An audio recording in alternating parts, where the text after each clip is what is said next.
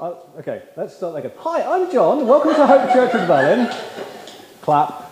So we're looking at chapter 3, verses 1 to 5, and it starts with, there we go. Are we beginning to praise ourselves again? Which is a weird way to start a chapter, because it's, so if you haven't caught the rest of our series so far, 2 Corinthians is written by Timothy and Paul, I think mostly Paul, but he's saying, are we beginning to praise ourselves again?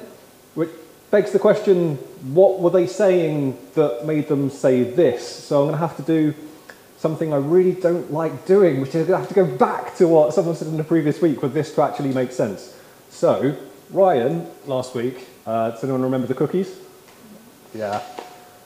So, Paul and Timothy were talking about them having this aroma, that they were part of, was it the triumphant procession? Where Romans would come back from a victory and there'd be this procession, this carnival almost of people coming down, and there'd be people with smelly stuff burning, and to those who had won, that's like, that's the smell of victory, and to those who got beaten, they're like, oh, we lost, that's the smell of defeat almost. And Ryan was saying how we are going to be this, amazing aroma, we're going to be this pleasing smell to Christ, and put up a picture of cookies, which always gets my attention because I love cookies. And it reminded me when Ryan was saying that actually about, there's a place in Birmingham called the Bull Ring. Has anyone been to the Bull Ring in Birmingham? Yeah, cool. I'm not sure if it's still there, but when I used to visit Birmingham years and years ago, there was a place called Millie's Cookies. It's still there, cool. And what I found was that no matter where you came into that shopping centre, you could smell Millie's Cookies. It was amazing. You'd walk in any door and go, oh, that's amazing. And my friend Ben at the time was convinced that they'd hooked up their oven or something to like the ventilation system of the whole thing to bring people to buy their cookies. But it's a similar thing to that. You don't walk into that and go, ugh, cookies. No one in their right mind would do that. But if you walk, you'd walk in and go, wow, cookies, I would love cookies. And what Paul and Timothy are sort of saying a little bit is like, if you smell that smell is a good smell. And if that smell is bad to you, it's not the fault of the smell, the problem is your nose. Saying that, it's a victory smell to those who are being saved, to those who are coming to know Jesus more. It's the other, if you're offended by what it is that they're saying, then actually maybe you're on the wrong side of this battle. So that's the first thing they said. They say, we smell amazing. They also say, we are not like the many hucksters who preach for personal profit. I love the NLT translation for this of hucksters. You don't see that often in the Bible, do you? But the word many here that really threw me. It's not like we're not like the one or two that are peddling the gospel for personal profit. It's like we're not like the many. And the Greek word for many there is what gets used now as poly. And a number of years ago, sorry, younger people, you won't appreciate this at all, but there was a point where your phone went from monophonic ringtones to polyphonic ringtones. And it was mind-blowing. Your phones up to that point could only manage like one tone at a time. And it was like, oh wow, it now has other things happening. There's multiple things happening at the same time. This is amazing. And it's that many, polyphonic, many, it's lots. And that's pretty shocking, really, isn't it? Because, we'd never have this nowadays at all, would we? You wouldn't find people preaching for personal profit or doing anything crazy. Oh, where did that come from?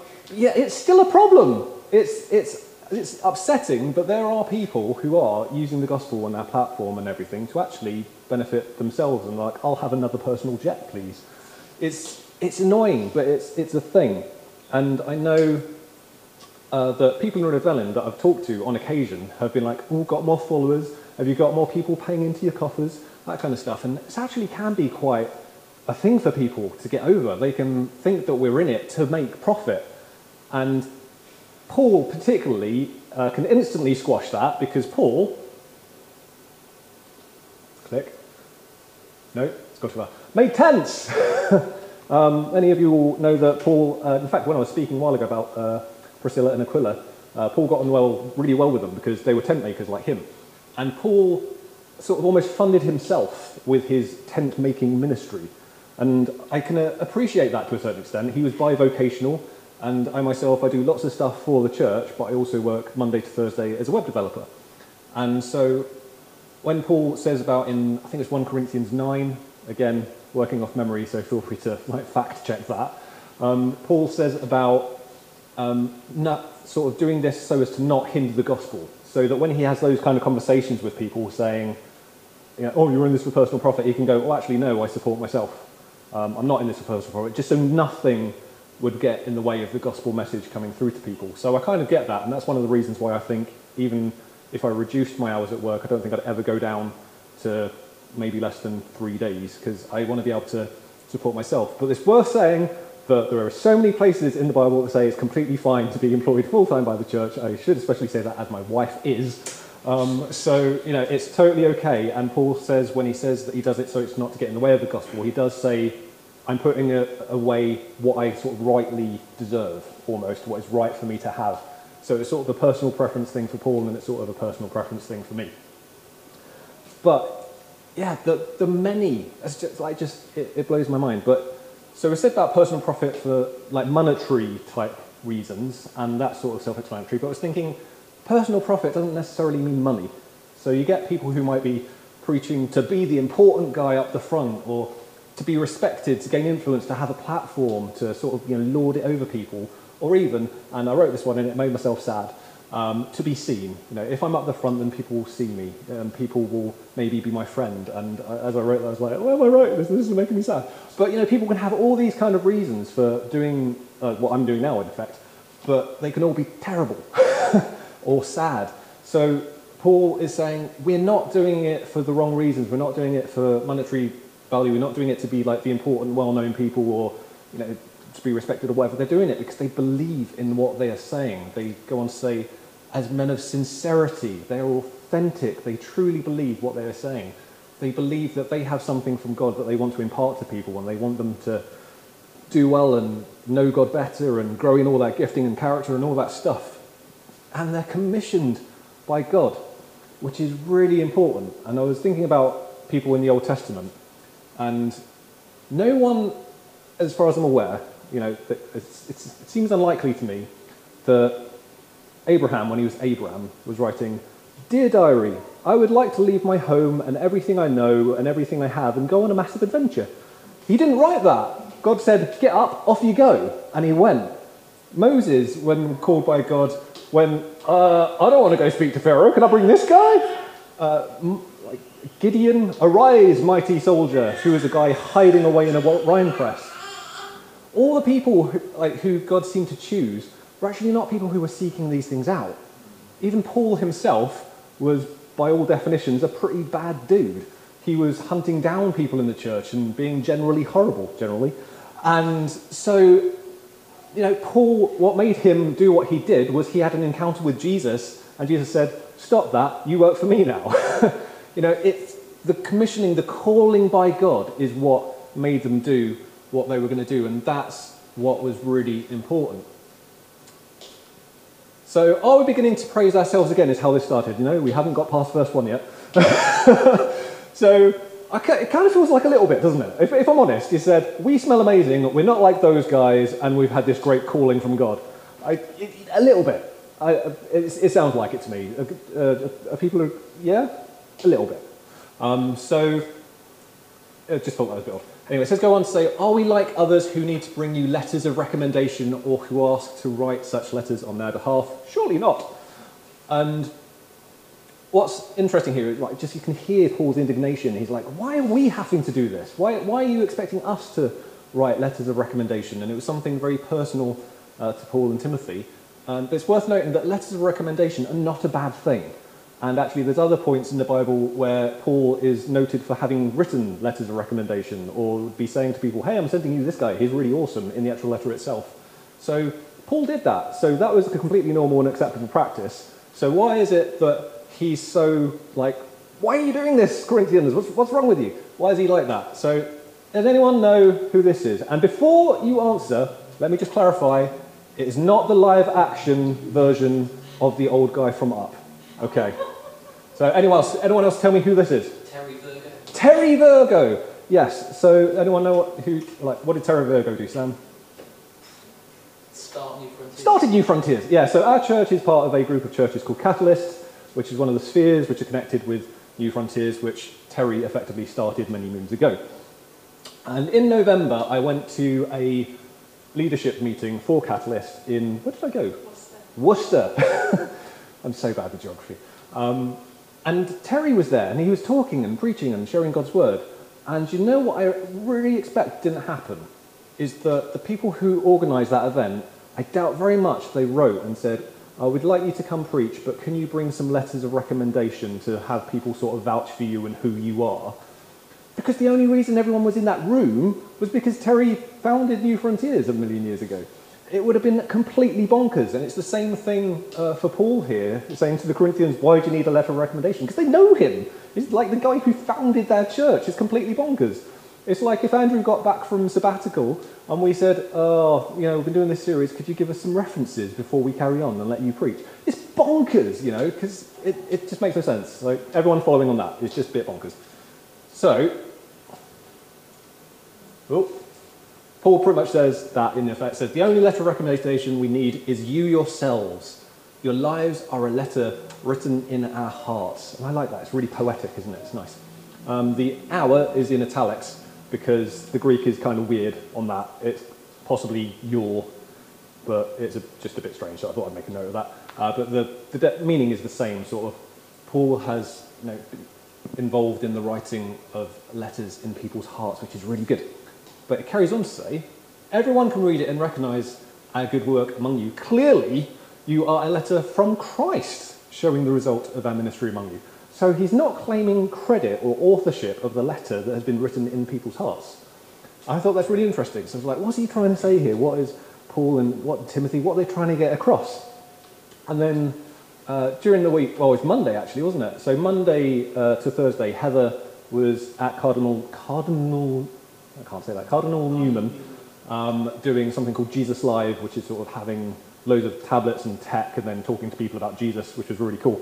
And because it was tech related, I got roped in to help set things up on the Monday morning. Like, hey John, how would you like to get up at 6 o'clock in the morning and come help set up a load of things? We're like, great. But while I was down there, they had a board at the back. I think it was an RE class is it RE or RS now? I always get confused. RE? Okay. I'm never sure if it's religious education or religious studies. I think some schools call it different things. But at the back, they had a wall of quotes. And one of them really jumped out at me, and it was this one. I'm a little pencil in the hand of a writing God who is sending a love letter to the world. I was like, okay, yep, that's pretty much exactly what Paul is trying to say here.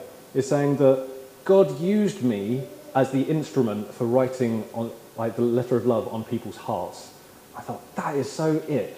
And that is us too. We can be little pencils in the hand of a writing God, writing love letters into people's hearts. Isn't that awesome? Not as good. I'll come back to that later on. So it's written not with ink, but with the Spirit of the living God, not on tablets of stone, but on tablets of human hearts. What does tablets of stone make people think of? Commandments, yes. I'm glad it wasn't just me. That's good. So he's saying it's not like the old covenant. It's not like the rules and regulations that we used to have. And in terms of these letters, it's weird because they're called letters of recommendation, but for Paul and Timothy, they become letters of requirement almost. And he's saying that's so law and that's so much old red tape that we kind of got rid of. We don't need to create unnecessary rules for things anymore because we're all about relationship in the Spirit and knowing and loving one another, or each other, either one, but not the same, joined together because that's weird words. But it's saying it's not like it was, and I didn't want to touch too much on the difference between the Old Covenant and the New Covenant because that's pretty much, I think, going to be the heart of next week's talk. But for me, the Old Covenant was very much, you need to meet requirements, and the New Covenant was, you need to meet Jesus. That's just really, really dumbed down. That's what it came across as to me. And these letters were weirdly requirements that had come out of nowhere. So it says, we are confident of all this because of our great trust in God through Christ. And I really like that. Because Paul's effectively, and maybe Timothy, it's hard to work out who's writing necessarily, because it always says we, so it's all probably Paul writing, but with Timothy there. And it says, we're confident of all this, which is him basically going, I'm pretty sure that everything I've just said is right, which is quite fun. But it says, because of our great trust in God through Christ, and it's about that, he's got confidence in the Spirit at work in people's lives, that God speaking into people's hearts and writing these letters of love, more so than all the red tape and nonsense that can sometimes come along. And then he says, it's not that we think we are qualified to do anything on our own, our qualification comes from God. So jumping back to last week again, Ryan sort of had this almost rhetorical question in there somewhere, which was, who is adequate for this task? I don't know if you spotted that, but this is almost like the answer to that. He says, we don't think we are, which is, no worries. We don't think we're qualified from this task. Our qualification comes from God. And I had a weird thing in, I think was it Believe in November? Yeah. So in November I did a talk at Ryan's work at Atlantic College, or Fancy Schmancy School, as I call it. And I had to introduce myself. So I was like, this was my intro slides, like, hi, I'm John, I'm a web developer, ethical hacker, church leader, I'm married to a wonderful woman, have a cute dog. And then sort of along the bottom is kind of like my qualifications, which are, certified ethical hacker, I've got a Mickey Mouse degree from the London College of Music, and at some point I passed some exams to do with nerdy codey stuff. But nowhere in that does it say, and went to Bible college for 3 years and holds a master's in theology. It doesn't say Dr. John Ryan or Professor John Ryan, and some of the people that Ryan had coming to talk at this thing were like well-known people with degrees coming out of their ears and all sorts of really fancy job titles. I'm like, are you sure, Ryan? Are you sure you want me to come do this? Are you sure? Because I felt massively unqualified. And the thing is, it doesn't matter, because what matters is that they've been called by God. So the disciples themselves, this is one of my favourite verses in, I think, the whole Bible, which is, when talking about the disciples, it says, they were unschooled, ordinary men. I love that. They were ordinary people. They were just normal guys. And our friend Sam Ward points out that the Greek for ordinary is hilariously idiotai, which is brilliant, isn't it? So, they were not the smartest, they were not the sharpest tools in the shed, they were just normal dudes. They were guys who weren't the cream of the crop. They didn't have doctorates and degrees and masters and everything. They were just normal guys. And I think I mentioned in one of my previous talks about sort of this stuff that the Jewish people went through, where they'd learn like whole books of the Bible off by heart and memorize them and be able to retell them, and then if they succeeded in that, they'd like progress to the equivalent, I guess, of secondary school or whatever, and they'd learn the next section of scripture, and then learn this sort of answering a question with a question thing that Jesus does all the time. And then the absolute cream of the crop would get discipled by a rabbi. They'd like apply, it's like applying to university, go, please may I go, I'm this person, and then a rabbi would go, all right, then you can come follow me. That's not what Jesus did. He went and he said, come follow me, to fishermen and tax collectors and people who had flunked out of this system. They were not the cream of the crop. They were, idiotai. They were the normal guys. And so what was really important was that they were called by God. And that's why Paul says, our qualification comes from God. And it's so easy to write yourself off in human sort of terms and think, I don't have this. I've seen other people with this, so I must need this too. Or I have to be like this person, or I have to do this thing in this way. But actually the most important thing is your qualification from God. You're calling from God to do whatever it is you've been called to do. That's what really matters. And so for me, I almost had to remind myself of that when I did the Believe thing. Because has anyone heard of imposter syndrome? Yeah, that can creep in really easily. So just to remind yourself that, God actually uses everyday, ordinary people to do incredible things. And sort of, reminding yourself of that. So this is probably the nerdiest slide that I've ever had in a preach. Thank you very much. So, God says, I choose you. And so this is a thing from Pokemon where the protagonist, Ash, always, when he chooses his Pokemon, is like, Pikachu, I choose you. And goes. And his choices are sometimes questionable. He'll see, effectively, a Pokemon is basically rock, paper, scissors. And you'll have like a fire type, and then you'll have something that's like a grass type, and you don't send the fire type or grass type against fire type because it will just burn it up, effectively. And he did stuff like that all the time. But God's not like that. He's not going to go, I choose you, and you be the wrong choice. God gets it right every single time. He's perfect in his decision making. And if he's called you to something, it's because you're the right person for that job. He knows exactly who you are, what you're capable of, and will make the right choice every single time. So I just wanted to finish with going back to this. is that I'm a little pencil in the hand of a writing God who is sending a love letter to the world. And if there's one thing I wanted you to take away today, it's this, which is why... Oops, send things everywhere. I have brought along some little pencils. And what I would like you to do is I want all of you to take a little pencil and a Sharpie and write your name on it, and then stick it somewhere where you'll occasionally spot it to remind yourself that you can be used by God. That it doesn't matter how qualified you are in earthly terms, God can use you. So I haven't thought about how to do this necessarily. Maybe if I pass the box around and then some Sharpies afterwards. Wait, could you open that for me? And send some pens round. Some pen, there's a pen, pen.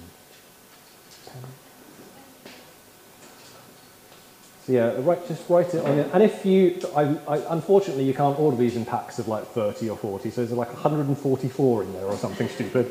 So if you think, I've got a friend or someone at home who really needs to know this, that they can be used by God, and actually that would be something that they could really do with hearing right now, I would encourage you, grab an extra one or two, write their names on it too, and then give that to them. So that's it for that bit of scripture for me today. I hope that has encouraged you, and I just want to pray for you before we go back into worship. And I think I managed to get through that without my notes relatively well, so hopefully.